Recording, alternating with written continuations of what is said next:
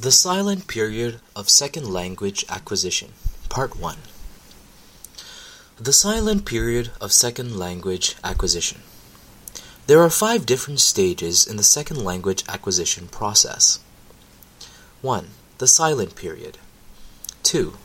The Early Production Period. 3. The Speech Emergence Period. 4.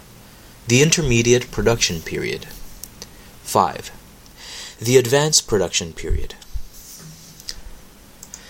Even though there is wealth of research on these different stages, out of these 5 periods, probably the most misunderstood, ignored, or even unknown by both teachers and students alike is the first, the silent period, which will be the focus of our article today. What is the silent period?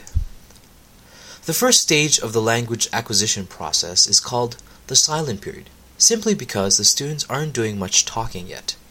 In some learners, this period may be shorter or longer, ranging between 2 to 6 months, though it may take much longer too, depending upon the exposure to the foreign language that the learner has.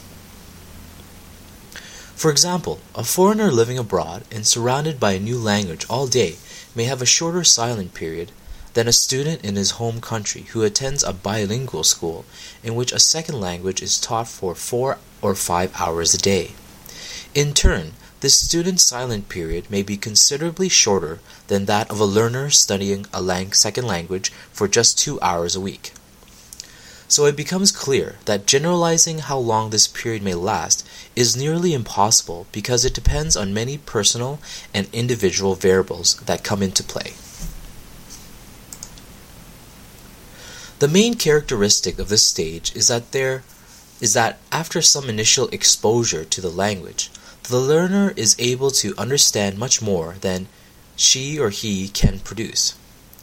You can easily see this in 2-year-old babies too. You can speak to them normally and they can definitely understand whatever you say. However, even if they wanted to say exactly what you said, they would not be able to.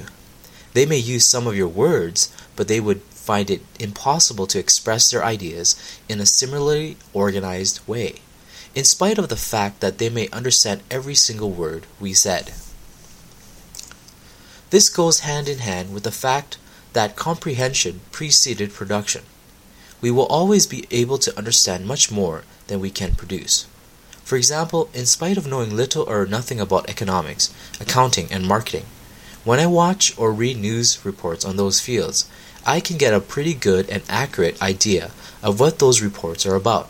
However, if someone asked me to explain what the report said, I would surely resort to general language and simpler explanations to describe what the experts started using specific jargon and technical analysis.